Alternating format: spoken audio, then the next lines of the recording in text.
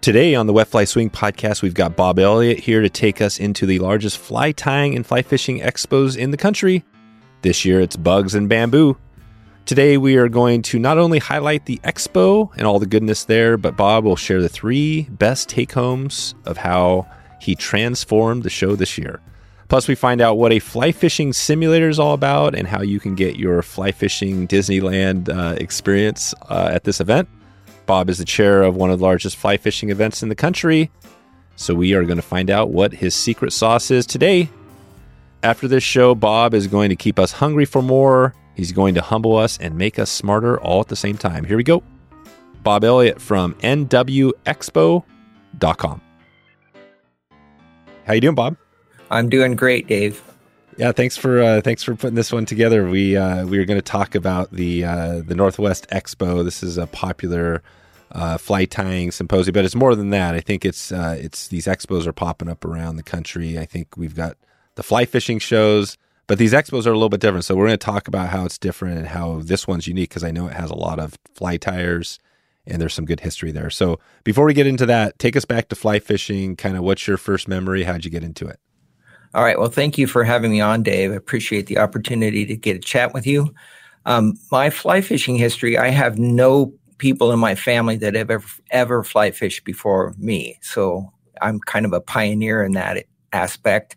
I tied my first fly when I was probably about 11 or 12 years old. We had a local pond that was stocked with small bass and bluegill. And I decided I wanted to learn how to maybe try to tie a fly. So I got into my mother's sewing materials and got some of her thread, and I tied a black thread and I made a loop of pink thread for a wing. And it was super, super ugly, but it actually worked. And I caught a few bluegill with that. Oh, you did? So bluegill was the first. Yes. And where was that at? Where were you fishing? Oh, that was in Sweet Home, Oregon. Was this just like a little, like a kind of a little farm pond or something like that? Yeah, when you grow up in a rural area, you're looking for things to do. And so this is a local pond. We had to walk probably 3/4 of a mile maybe to get to it, but just have really fond memories of that. So from there, I fly fished with a fly bobber setup and spinning gear for many, many years.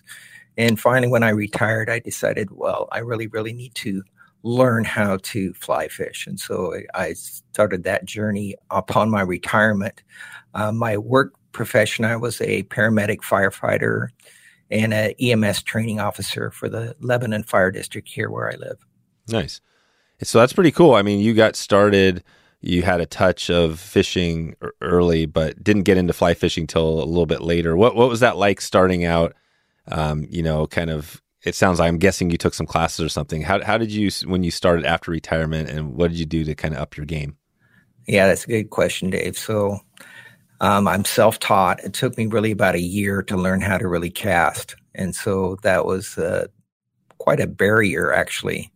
And having said that, I was really passionate about getting involved in this journey. And so I've gone from being self-taught to actually being a lead instructor for our local community college for the introduction to fly fishing. So that's kind of a full circle event, going from being frustrated to actually being able to teach people how to cast. And that's been really delightfully fun. So when I got started fly fishing, I just immersed myself totally in it, Dave. You know how that can be so addictive, right? So I wanted to learn everything that I possibly could about fly fishing, about the sport. And so that's led me to become the president of our local fly club. It's the Lynn Benton Family Fly Fishers. And I teach at the college, and now I'm the chairperson for the Northwest Fly Tying and Fly Fishing Expo. And that's kind of what I'm about with you today. That's right. Northwest Fly Tying and Fly Fishing Expo. And that's what we're going to talk about today. We're going to give some tips on what people can expect and some of the resources there. But I think this is interesting with the fly casting too, especially because I think you do have some casting instruction. In fact, one person you have on, I'm going to be talking to in about 2 hours, Al Burr, and we're going to dig into a lot on spay, and he's written some books and things like that. Yeah, excellent. Yeah. But we're going to be talking to him about that. But I mean, for you, going back to the story again, so you taught yourself. Did you ever get into it where you're saying, "Hey, I'm going to get the FFI or the instructor," kind of go through that whole process?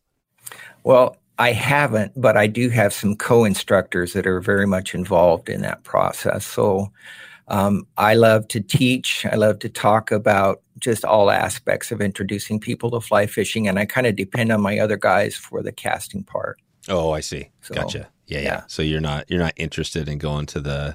What I'm guessing is probably a number of years to get that certification, right? Well, I don't know a whole lot about it, but I do know that the guys that are into it are really passionate, and I've actually learned a lot from them as being a part of the instructor process. And it's interesting because we've kind of molded some of the ideas from FFI and some of the personal things that I've learned over the years to really integrate a window of opportunity. Within about 6 weeks, people really go from being like frustrated to be, wow, I can really cast a fly. And so they're really ready to hit the water and become fly fishers after they finish our class, which gives me great satisfaction to see the progression. Like when they start out, it's just really ugly. And at the end of 6 weeks, most of them are pretty proficient at casting, which is delightful for me. That's cool. Well, another one you mentioned, and again, we're going to get into the expo here in a sec, but I think these are interesting topics like the Lynn Benton. You mentioned, what was it? The Lynn Benton Fly Fishers, or what's the name of the group? Yes, it's the Lynn Benton Family Fly Fishers is our group. Lynn Benton Family. And it's really cool because, I think the local groups are basically, just like the fly shops are kind of the backbone. It's this really cool thing in fly fishing that there's all these groups. So describe that. How is that group, the Lynn Benton, different than, say, the Northwest Expo, or is it kind of intertwined, or are there lots of groups? And then also talk about, how, who you guys are, kind of recruiting to that group. Are you looking to get brand new people, Sure. or are these people with experience? Yeah. So these are independent things, but part of the birthing of me becoming the chairman of the Northwest Fly Tying Fly Fishing Expo was kind of birthed out of being president of our club.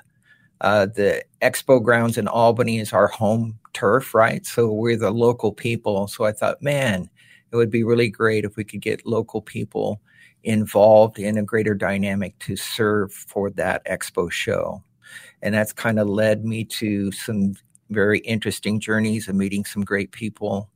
And it's just been really fun. I almost feel like I was built to do this, Dave. There you It go. feels like it's really fulfilling my calling in life. So that's really great. cool. As far as the local club, we're fairly small. We're just under 50 people as active members right now.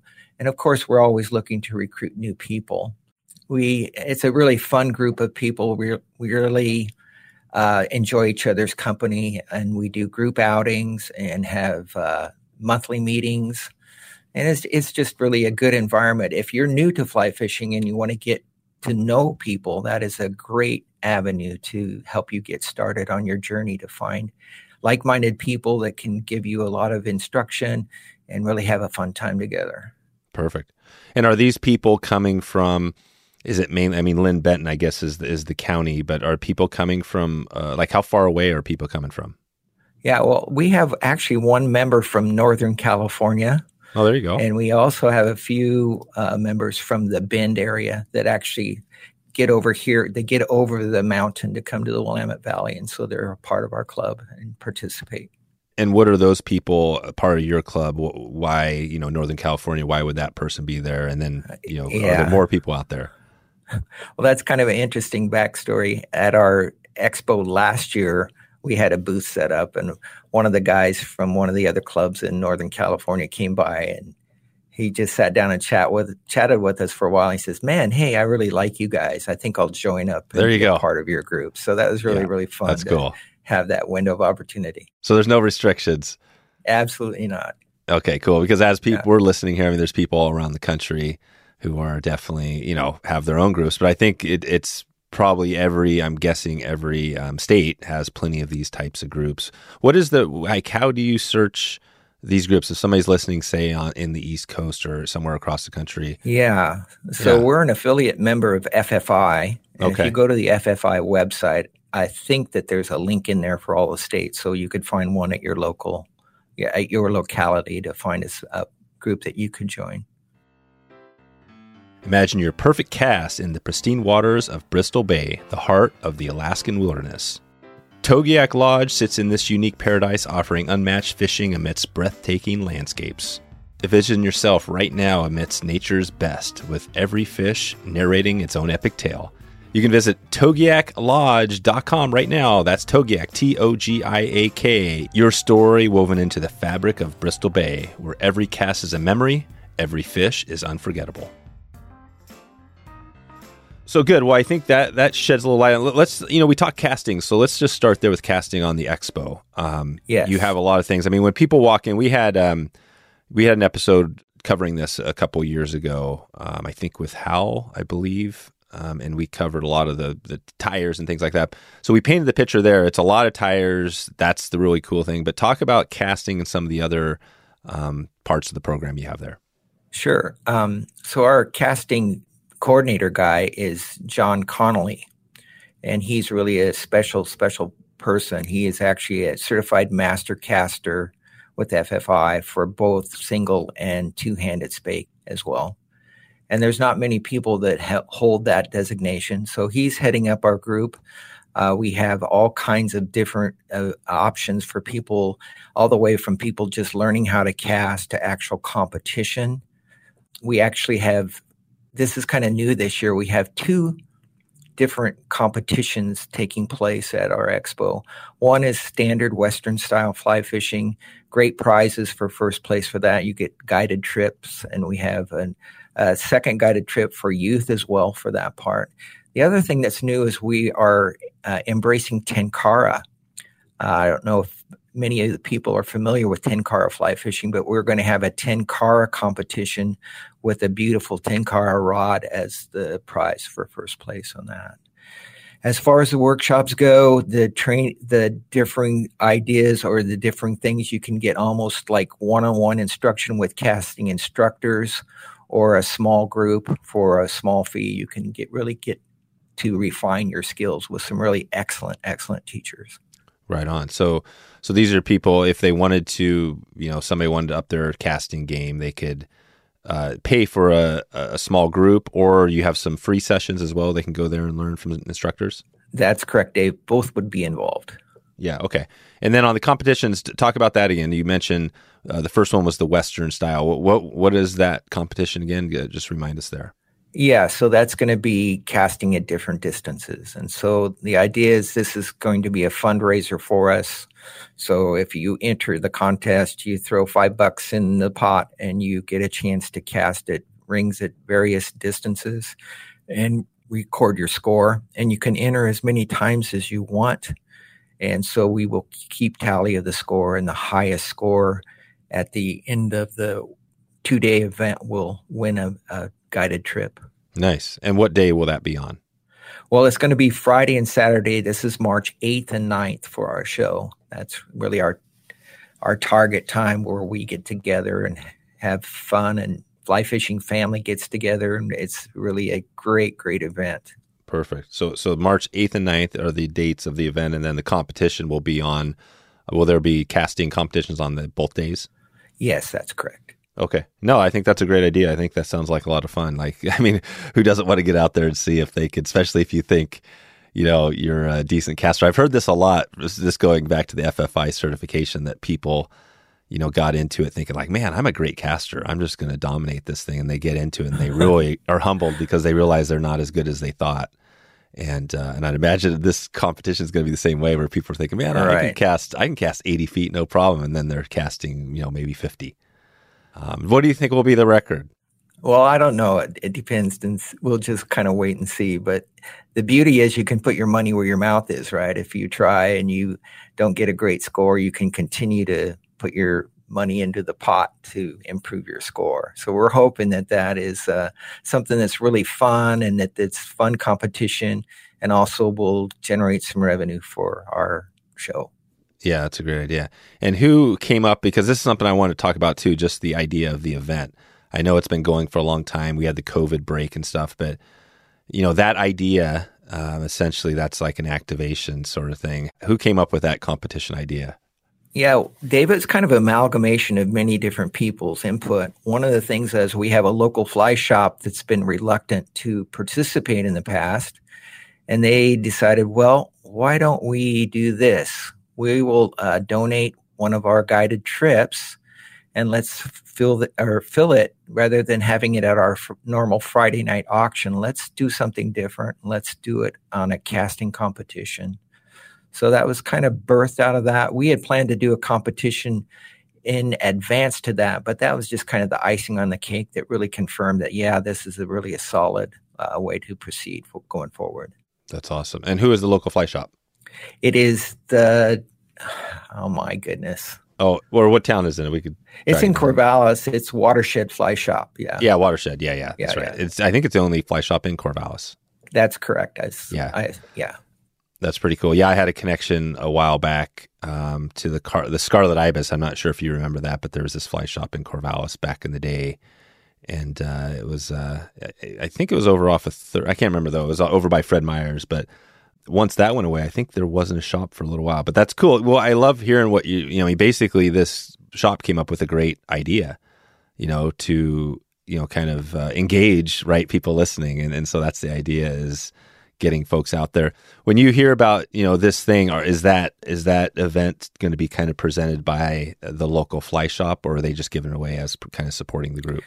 No, that's correct. They are sponsoring the event. So we want to give them kudos and promotion for their willingness to come full circle from being kind of outside the loop to being right in the center of what we're doing. That's amazing. Actually, that just gives me great joy, Dave, to see people who have been kind of on the periphery and thinking, well, we've done this stuff before and it's kind of lost momentum, but we're back in the swing, and I'll talk a little bit later about the promotional aspects of what we're doing, but I'm very excited about what's going to be taking place at the show this year. No, I think this is great. I think what the show has is that, again, it's bringing these people together. Folks listening now are thinking, hey, I can actually go and get not only some instruction, talk to people, meet the community, but maybe win a trip, right? There's all sorts of great stuff that you can't get online. Like the stuff we do through the podcast is similar, but, and we have some of our own local events, but it's not the same as what you guys do, which is a huge, huge event. What is the total number of people that, like, say, you would expect would be going to this? Yeah, so I'll talk about last year. Last year was kind of a bit of a buzzkill, right? So we don't think about it being out of COVID for not very long. Actually, last year, we're kind of on the tail end of people being very leery about going out in public. And so the numbers for our show last year reflected that people were still kind of nervous about coming out. So our numbers we had under 1,000 people total, which is like not great for our event. But having said that, we are in the process of really doing some new promotional things about our show that's going to really increase our attendance. Speaking of COVID, we actually had, I think, 8 or 9 people that came down with COVID the Monday after our show.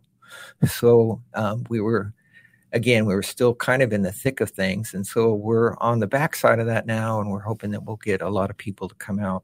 Yep. Wow. Yeah, that's it. So either way, there's going to be a lot of people, kind of regardless, coming to the event. So you mentioned a couple of things. We talked about the competition, which is going to be fun.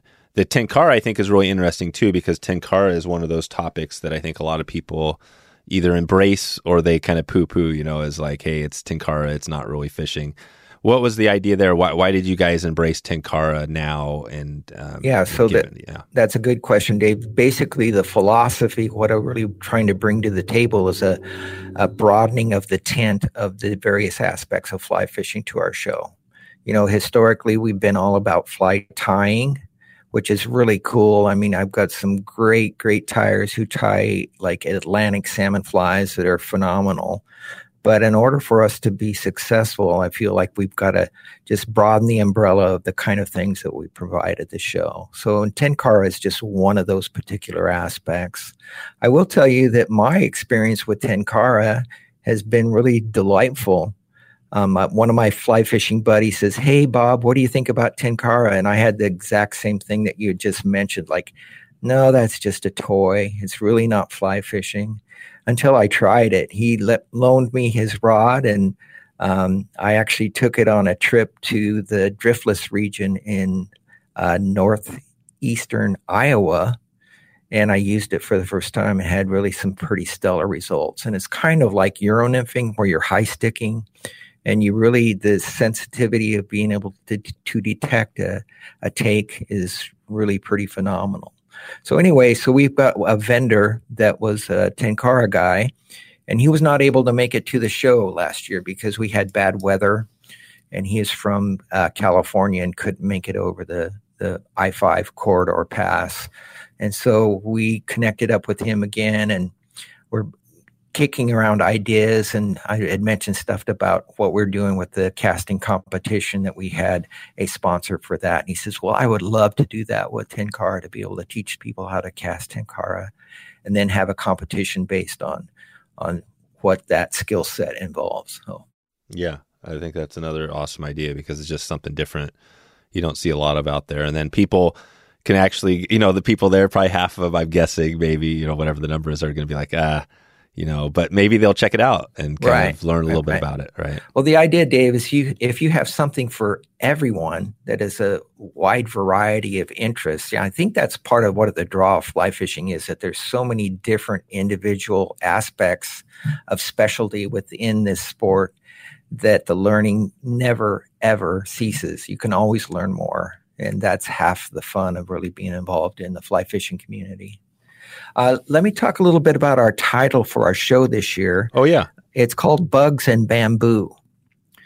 And the reason for that is twofold. First of all, when I was assigned as the chairperson, the first person on my list that I really wanted to get as a keynote speaker was Rick Hafley.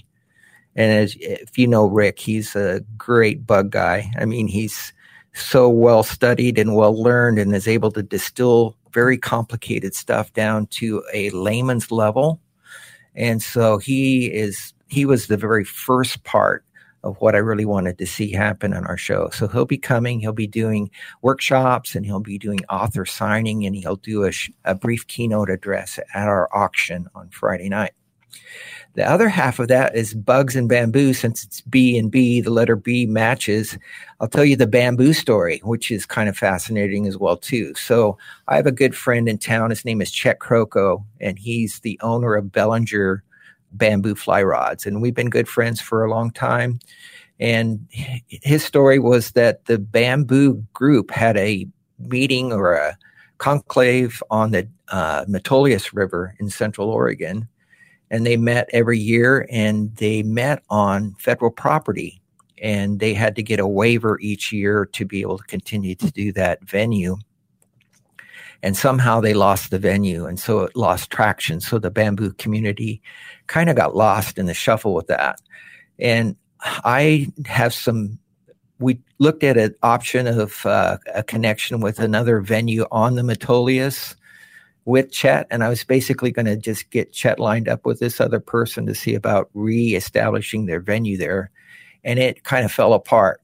And so I don't know if it was myself or if it was Chet. He said, what about this crazy idea? What if we blended the bamboo community together with the Northwest Fly Tying Fly Fishing Expo? And I said, I think that's a crazy idea, Chet. It just might work. And so from there, we've just been able to network, and we're going to have multiple bamboo rod vendors at our show. We're actually going to have, Chet is actually going to build a bamboo rod during that 2-day event. Oh, nice. We have him set up with a planing machine just outside the building, so he can actually make a lot of noise and build a rod during the time of the show. So if people are interested in bamboo, which I think is really making a comeback, Dave. I don't know how much you know about bamboo stuff, but there seems to be a real vibrant resurgence of rediscovering of what a bamboo rod can really do, particularly for delicate dry fly presentation. So that's going to be a part of our show. Back here with Daniel from Northern Rockies Adventures. Today, we're going to dig more into Northern BC fishing tips. How's it going, Daniel? Doing great. And today we're going to dig into my trusty guide pack. Yeah, let's do that, because I think gear is always a topic everybody loves. Make sure they have the right gear. They're heading out to this remote part of the world. So tell us, what is in your pack? What are a few things that you think you have to have that make, a successful gear a pack? Yeah, I think, First of all, I think it starts off with a pack, like a backpack that has a bit of waterproofing to it. 20 to 30 liters is good to have. Really important. I think waiting staff is always really good to have. From the flies, probably as important as the rod. I generally always have a 5-weight rod. I find that does very well with most of the rainbow trout. With the bull trout, it can be a bit more of a challenge. If I'm going for pike, I go with an 8-weight rod. Great. Well, I love that. I love the quick tips there, and the waiting staff is another good reminder, definitely being on the water. So we'll send everybody out to nradventures.com/wetfly swing if they want to dig in deeper. And so this is going to be exciting. So thanks again, Daniel, for all the time, and we will talk to you soon. Let me just give a heads up to a couple things. So first, you mentioned Rick Hafley. He's our favorite entomologist as well. We've had him on a couple times. I'll put links in the show notes to those episodes. Yeah. And then, like you said, the question on bamboo, I think you're right. I think it is a great, again, it's just another thing, right? It's another cool thing to get into. The rods have changed. They're cool. I mean, you've got all sorts of little groups or little companies, like you're saying, building these rods. So I think that's a great idea. And these are the things that I get, you, like you saying, I think you're on the right track. It sounds like you are the right person for this, because the things that you're talking about here, I think do resonate with people, instead of just being like, hey, let's go see 100 fly tyers or whatever it is, and watch them, which is great. That's amazing. And people will come there for that, but you're expanding and I see what you're building. So this is cool. So keep going here. Excellent. Thank you, Dave. Yes. So that's really my passion, is again, to broaden the umbrella, to make the appeal for more people to come to our show and experience the joy of fly fishing. Back to our fly choice. So our fly choice for this year is the red fox squirrel nymph that's tied by Dave Whitlock. And as you know, Dave passed away this last year. So this is really a tribute fly to his legacy. And so that we're going to incorporate that as part of the show. I love that particular fly. I catch a lot of fish on that nymph. It's a very, very, what's the word you're using? It's a go-to pattern, I guess I would describe that as. Yeah. That's one of the ones. It's like, it's oldie but a goodie, right? This one will always work. Yes, indeed, Dave. Yeah, good. Okay. So that gives us a little bit of highlight on more of the events, more of the stuff. And again, I think it's on the right track. So Bugs and Bamboo, the Northwest Fly Tying and Fly Fishing Expo. We talked about the dates a little bit. Well, let's hear about some of the Tyers, because I think this is a big part. I think of some of the people that always come up, that are the famous, kind of are, famous in Oregon, the Northwest. And some of those are like, John Shuey. He's always a big hit. You think of some of those Tyers are going to have their entourage around him right at the fly tying thing. They can't even get in to say hi because there's a lot of people around him. But who are some of those people this year that you think would be interesting to check out? Yeah, absolutely. Hal Gordon is our fly tying chairperson. You're probably familiar with Hal. He's done work with other shows in the Idaho area as well, too. Hal is a great guy. He's just a great wealth of information and knows all of the right people that really provide just excellent instruction. Locally, Garrett Lesko, I think you had him on your show not too long ago. He's a local, and he's part of our Santiam Fly Fishers, or not Santiam, Lynn Benton Family Fly Fishers Club as well. He actually does tying workshops for our club locally. You mentioned John Shuey. He's great. The shopping list is really too long to mention. Again, the idea is that we've got roughly 200 fly tyers that are going to be on display at the show. Not only do we have the display area, we also have workshops that involve with that. And I could probably segue into that part. So at the show, Dave, we have 4 different classrooms. And historically, we just kind of had a bit of a hodgepodge of a whole bunch of different things that were available.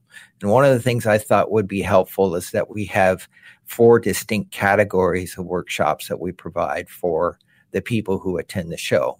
So classroom 1 will be primarily fly tying venues. So it's going to be information about various types of fly tying. Classroom 2 is going to be roughly specialty fly fishing things, which involves bugs and bamboo and some various just kind of, again, specialty items that might be of interest to people. Classroom 3 is going to be all about local waters. And so we have most of the people are actually guides that guide on these various rivers and lakes in our local area. And I think that would be really helpful for the local people attending the show. What is that? What is that local area? Because I think you say Northwest. Yeah. When I think Northwest, I think of a big geographic region, which, like you said, could include North California. But what is that area? Yeah, so we're talking Willamette Valley in Oregon, Central Oregon as well too. So predominantly the rivers and lakes in the Willamette Valley around the Albany, Corvallis, Salem, Eugene area. And then in Central Oregon, we've got a really good contingent of some excellent waters that people can learn more about. And so that part really excites me, that you have people with local knowledge that are willing to disseminate their information to help people, particularly that are new to the sport, to be able to get a chance to catch some really big fish in the process. So anyway, so onward. So Classroom 4 is, I'm really excited about this as well. That's going to be dedicated to Euro nymphing. And so that's kind of the new buzz. You know, a lot of people are kind of, you know, it's, well, gee, this is so controversial and there's so many different ways to go about doing it. But it really does, it's a very efficient way to catch a whole lot of large fish.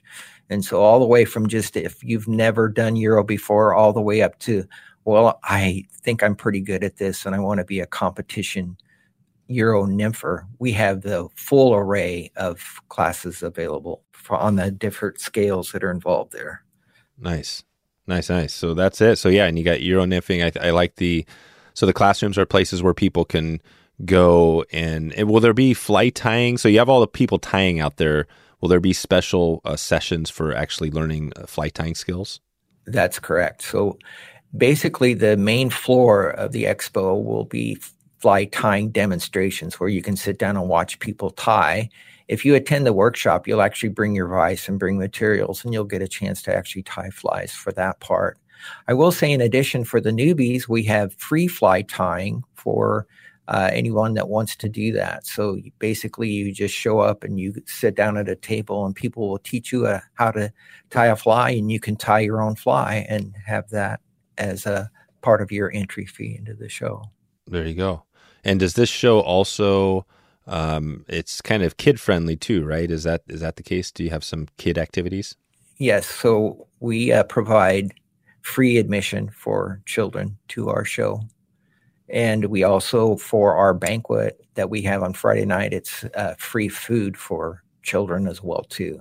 So we really want to make this something that's multi-generational. You know, one of the complaints you hear about fly fishing is that, it's an old man sport and it's dying out. And we really want to provide windows of opportunity for the next generation to be able to enjoy this wonderful sport. Yeah, that's great. And do you have, I can't remember, is there a brew, local craft brew? Can people get that at the event?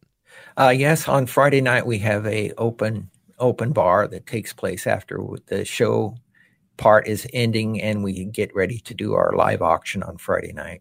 And then Saturday. So there's, but there aren't craft brews at the event during Saturday and Sunday? Not that I'm particularly aware of, no. Okay. There's some good local places around Albany as well too, that you can certainly get that. Yeah, totally. I'm just thinking as you're talking about all these different ways you've been mixing it up. It seems like, you know, the Northwest Fly Tying, Fly Fishing, and Brew Festival, right? Kind of copying on some of the other stuff going around, like the Virginia. I think it's the Texas fly fishing, and right. Yeah, we don't have that yet, Dave, but that's a great idea. You know, it's interesting. Some of the local fly shops in the area have actually set up the brew. Yeah, in their shop. So right in their shop. Yeah. So you can go in there and you can chat and have a beer and buy stuff. It's really pretty cool concept. Well, and that's why it's cool, because it's not about the alcohol getting smashed or something. I mean, you're near Corvallis, so I know what the college kids are like in Corvallis. Yeah. But it's not like that. It's just like, actually, you know, it's just kind of craft brews, and actually there's another potential sponsor is some craft brew, you know, whatever, right? And then people are having maybe some that want to partake or getting a better experience, and they're enjoying it. But no, I'm thinking ahead for you. So this is really good. It sounds like you've done an awesome job. So you mentioned earlier on, like, you were built for this. I love that, because I've interviewed a lot of guides on this podcast over the years, and you hear from the ones that are really great whether they're young or old, and they always say the same thing. You could just tell that they were made for this. It was like their thing. And the guides that aren't as good, like me, I guided and I just pretty much wasn't great at it. I didn't enjoy it. I didn't make it. And so, but what do you feel like you feel like you're built for this? Explain that a little more. How it sounds like I understand what you're saying a little bit, but describe that. Well, I think I guess I'd describe it as a sweet spot where you discover something that just really makes your boat float and that you're passionate about it and you're willing to invest the long hours that it takes to really be successful at doing something like this. So I guess that would be a descriptor. I'm really a team player. So there's a guy by the name of Patrick Lencioni, who is a consultant for Fortune 500 companies. And I consider myself really a disciple of him. He describes that your interpersonal relationships with people involve three things. It involves being hungry, being humble, and being smart. And those three aspects, you need all three of those to be successful. So that's kind of the things that I really try to invest in our leadership team. We've got a great team of people working together. I will name drop a few here for you, Dave. Steve Reynolds is our IT guy, and he is done a phenomenal job he's an expert at analytics. And so what we've done is we've really taken our show, if you will, and done analytical analysis. And we got a large grant from the city of Albany it's called the TLT program. And they have it comes from revenue from hotels that is to be distributed back to communities. Anyway, we've got a large grant for over $17,000 for that. And we've targeted online marketing for that. And so Steve, my web guy, he looks at analytics and he said, man, I'm going to go and look at all the YouTube fly fishing videos and see where the most popular spots are. And we're going to place our ads there. So armed with that information, we built a short save the date video and posted this on some of the high traffic fly fishing videos. And we've had over 187,000 views of our ad. And now Steve knows the analytics of this. I think you had a guy on too, not too long ago, that's talking about doing analytical stuff. I can't remember his name, but so he can tell how many people have just seen it for 2 seconds and clicked off of it and how many people have watched the entire video. And a large percentage of those people have actually watched the entire video. So, and that was targeted on the West Coast in Canada, Western Canada and Western United States. So it's kind of geographically oriented, and it's also kind of niche advertising because you're advertising to people that are interested in the sport. So based on that information, we have more monies that we can actually put that direction. So I'm really hoping for really a stellar return for the numbers of people to attend our show. Back in the heyday, there was about 3,000 people that attended the event. And I'm hoping that we can match that or possibly even surpass that this coming year based on what we're doing with our online advertising that we've got.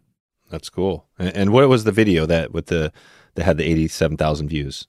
Yeah, it's just a short, about a 15-second information about the Northwest Fly Tying Fly Fishing Expo. A little bit of graphic stuff that's fun, like jumping fish out of the water. And Steve is really good at constructing the content of that. And again, he can look at analytics and say in a heartbeat, if an ad is not being very successful, we can rebuild it and change it around. So again, we are kind of getting up to speed with being online. The other thing we're doing is all of our stuff that we have available, you can purchase online this year. And so that's all new to the show. Before, everything was point of sale at the show. Yeah. And so you can get it all online. Yeah. You can go to nwexpo.com and you can get all the stuff that you want. You can register for a workshop. You can buy merch. You can get banquet tickets. You can get admission. Everything is available. You just need to go there and check it out. Yeah. I see it. Banquet, where to stay. You got all the stuff there. Yes.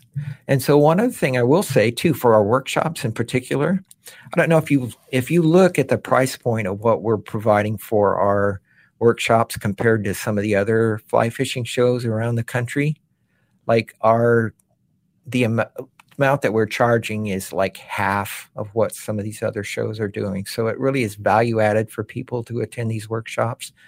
The one nice thing about our venue is that we have a lot of square footage. We have a total of 55,000 square feet available in the facility, and our classrooms are large, so we can charge roughly half price for our workshops and double the number of people that can attend. So it makes value added and provides a window of opportunity for people to save some money and also have some really, really good instruction in the process. That's great. Cool. Yeah. So you guys have upgraded quite a bit here. I see where you're going on this. This is great. Well, let's kind of start to wrap it up here. We've got a segment. This is like our podcast passport segment we do, which is kind of talking about trips and getting around the country. And we've been focusing on this. This might be a trip. Somebody might be interested or coming through Oregon or this part of the Northwest to do business, and maybe they want to fish or something like that. But folks, this is presented today by Trout Routes. So Trout Routes is kind of a good one of our partners, and they're offering a way to basically find new waters, lakes, and they're covering everything. And so this is our passport. But for you, Bob, going back to your personal, what is, it sounds like you've got this local stuff dialed. Do you have anything on your looking out where you say, hey, I want to go and do this fly fishing trip somewhere around the country or the world? Yeah. So one of the true joys I had was to fix the driftless region in Iowa and Minnesota and western Wisconsin. And I have a good friend that lives in Des Moines, Iowa, and he invited me out, and we made a trip. And there's so many different streams that are available to fish and very large trout. Again, that was my opening Tenkara experience, and so that was really great. I've not done a lot of other fishing outside the area because we have so much great water right where we're at. The South Santiam River is my home waters, and that river is really an undiscovered gem. The fishery is phenomenal. I'll have days where I'll have 50 fish caught in a day. That's outside the norm, but the norm usually is somewhere between 30 and 40. But I will say that river has actually been impacted, and I don't know if we have time to go into the details of that, but the Army Corps of Engineers at Green Peter Reservoir was mandated by the courts to draw their water levels down significantly in order to help provide habitat for salmon and steelhead, which I think is good. The downside of it is it's created our river is chocolate milk, and I'm concerned about the mayflies and caddisflies that so much sediment being washed downstream is potentially going to have a dramatic impact on the numbers of the populations of those guys. So I'm concerned about that. But I talked to a steppe biologist about this, and he said that, well, there is a bit of a trade-off when you have all this sediment washing downstream, that there is biomass in that as well too. So there might be other food sources for the trout to be able to stay healthy. So that's kind of a mixed bag at this point in time. Gotcha. I know you have one person that could probably shed some light on some of that. Rick Hafley, he's been working, I think, on the Deschutes, some of the changes there in the dam, right? The water, just the intake and the temperatures and things like that. So he would probably be somebody who can maybe give you some background, maybe some help on that. Sure, absolutely. Yeah, good. Well, so and then you mentioned three things. And remind us again, Patrick Lencioni. What was the name again? Lencioni is his name. He has a couple great books. The Ideal Team Player, I think, is his magnum opus work. Just really a beautiful thing that describes how you need all three of these aspects. You can be smart and hungry, but not humble. And that's not a good thing. You can have any two out of the three, and it's still not the greatest way to provide service for people. Right? So it's hungry, humble, and what was the third one? Smart. And when it says smart, it's not just like intellectually smart. It's people relationally smart. Yeah. So hungry, humble, and smart, and that makes sense. So that's the best way if you want to become a team player or kind of work with people and build relationships. Absolutely. Yeah. And so I feel like our dynamics of our team, we've got a great team of people. I'll mention a few people. Sherry Steele has been the prior Expo chair, and she's also the president of the Oregon Council. Phenomenal lady, dedicated her life just totally to the fly fishing industry. I mentioned Steve Reynolds as well, too. He's our IT guy. We have a new guy that's involved with getting vendors. His name's Dave Friesendahl. Great guy. Eileen Sherry is the person who's been involved with all the stuff with our things for our banquet, getting caterers and doing all the work behind that. Candace Bell is involved with Women's Connect. I hadn't mentioned that before, but we really do desire to have a presence for women and providing avenues for them to come and be a part of the show. We have a free luncheon on Saturday for FFI Women's Connect. Let's see, Cheryl Ancelone has done work on getting some of our stuff with all of our T-shirts and clothing stuff and helping with merchandise. One other thing, too, I didn't mention before, Dave, is that part of that grant money that we got from the city of Albany, we purchased a very expensive fly fishing simulator that's going to be a first time at the show. And this thing is awesome. Like, we've got it and we've experimented with it. And basically it's what it has is it has a clutched drive motor that you watch a video and you feel the fish take your fly, and it's actually hooked up to an actual fly rod, and your drag just sings, and it feels so much like the real thing. It feels like you're catching a monster 10-pound trout on Hosmer Lake in Central Oregon is how that's set up. Right. So we're realizing that this is going to be very, very popular, right? So we're concerned about kind of the Disneyland thing where you have people waiting in line for a long time. So we are in the process. It's not absolute yet, but we're going to try to purchase a second one of those simulators. Wow. And so that will be available. We talked earlier about what's the draw for children, for young people. That will be free for children at our event. Oh, cool. Cool. Free for children. And what does that cost? I'm just curious on what one of those would cost. Well, we haven't really set a price point on it yet. We're trying to discover, like I say, we don't want to have people waiting in line 45 minutes to an hour to be able to do that. So we're thinking that we do need to have a price point in play there. Again, this is all brand new. And so we're going to kind of test the waters this year, Dave, and see how that plays out. I see it. No, this is great. This is going to be this is like the experiment year. It seems like you got all these new things to see what happens and throw, try it all. And I mean, that's the best way to do it with any marketing. You want to test stuff because, you do it and half the stuff, if not more, isn't going to work. I mean, that's the thing. You figure it out. You're going to have a little chunk of things that work great, and the other stuff you get rid of, right, as you go.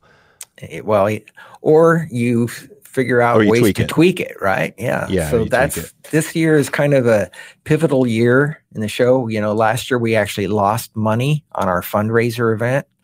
And obviously when you lose money on something that's meant to raise funds, those things can go away. And so I'm really investing all of my energies into really broadening the umbrella of the show of the things that are available. And we're hoping to really make it a very attractive, fun venue for people to come out and see.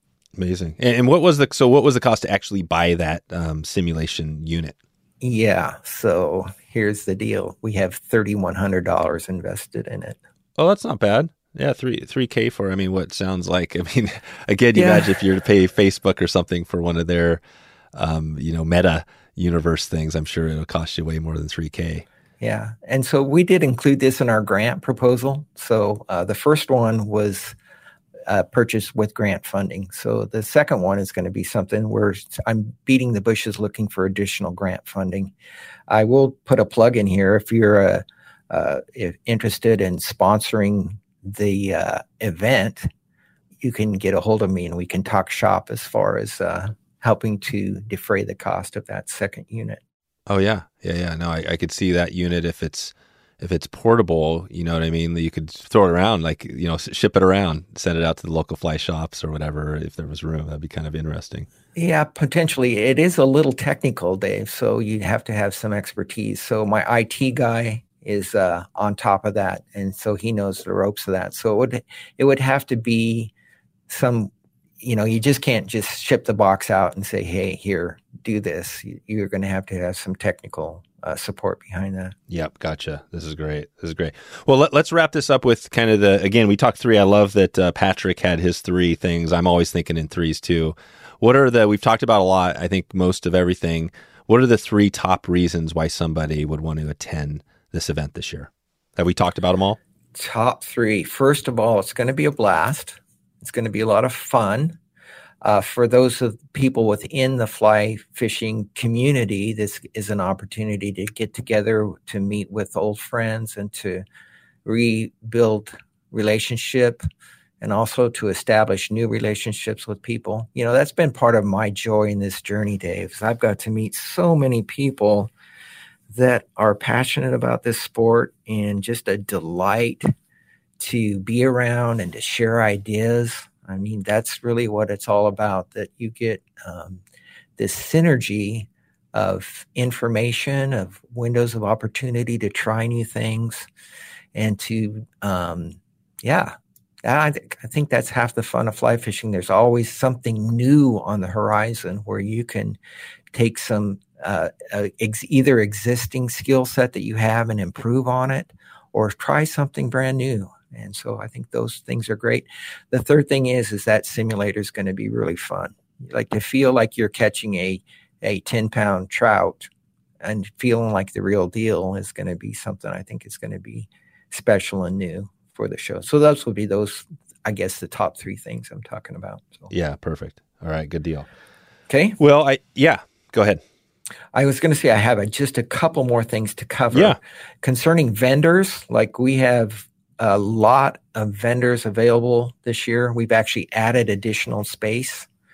We've reconfigured our floor plan to make room available. So we filled a lot of those, but we have 1 row left. We have 8 slots for potential vendors. So if you have some people out there that are listening that want to come be a part of our show as a vendor, that would be available. And what type of vendors are you looking for? Are these all? Yeah. Basically, we really want to limit it to fly fishing or something ancillary to that. In other words, we're not going to have a jewelry. You're not going to have Toyota there with Toyota a truck or giveaway. Some kind of life insurance thing there. Although that's not a bad idea if you think about it, having Toyota giving away a truck, that would draw some crowd. Yeah, that's a great idea. You know what I mean? You'd probably have to, yeah. But anyways, I think that the thing is that the value of what you guys offer, I just know because from a sponsorship perspective, you know, getting 3,000 people together at a local event, you know, I mean, companies like Toyota, you know, like that's gold, right? Yeah, that's people that, you know, like, so, but I love where you're going. I think this is the perfect mix. I think that people listening now are realizing, like, this isn't just the old fly tying and fishing expo. This is a new thing. Do you feel like this is I mean, are you more excited or more worried that, like, because there is a chance of failure here, right? Are you worried at all about that? Do you think about that? So the answer to that question is yes. I mean, yes, both. I'm excited as I'll get out. I'm cautiously optimistic. I think if you oversell a product, then you can have disappointment. If you undersell it and overachieve at the end, that's kind of what I'm really hoping to discover takes place here. A couple other things too. Concerning sponsors, I talked about having vendor space available. We also have a sponsorship available for some of the fly shops that are a little bit farther away from our venue, that they can still be involved in the process. Basically, for a sponsor fee, we have advertising that is available on our program that we put out. And also, since our web presence is so profound with the advertising that we're doing, we provide online advertising. So if you're interested in being a sponsor, we're looking actually for smaller ticket items to do for people to donate as part of some of our auction items. And it's small ticket, I say roughly in the neighborhood of $20 to $100 value. We need more of that type of materials. Also, if you have a higher ticket item, we provide a different price point breakage on how much people want to invest, on how much advertising they get for that. So that's been really successful. Part of my rounds, I've been going around to fly shops, and I've had people who can't make the event but still want to be a part of the show, and so they're on board with doing a sponsorship for that part. So that part's been really cool. It's really fun when you have people that have not participated in the past that kind of catch the vision of what you're doing and are willing to participate. That makes my boat float really well. So I got one final thing too, Dave. In addition to our show, the National FFI board is going to be here at our show this year. And so they're actually going to do their quarterly workshop here. And they will also provide some of the casting instruction for some of the casting events that we have available. So I want to give kudos to them for coming out and seeing what we're doing. I think it'll be really fun for them to get a chance to see the flavor of what is happening in the Pacific Northwest concerning fly fishing. Amazing. Amazing, Bob. Well, I think this has been a great little intro into what you have going. We will definitely send people out to nwexpo.com if they have questions or want to find out more and get involved. And I think that, you've listed a couple of things for sure that are huge, I think, game changers this year. So I appreciate all your time today and looking forward to hopefully meeting you at the event and having some great success this year. Excellent, Dave. Thank you very much. Appreciate the time. Hope you enjoyed that podcast. That was an amazing experience. If you get a chance and you have an opportunity to let Bob know you heard this podcast, that would be great. If you can attend the event this year, I'm hopefully going to be there as well. We'd love to see you at the event, and I hope you have a good year as we kick off the new year. Thanks for listening to the Wet Fly Swing Fly Fishing Show. For notes and links from this episode, visit wetflyswing.com.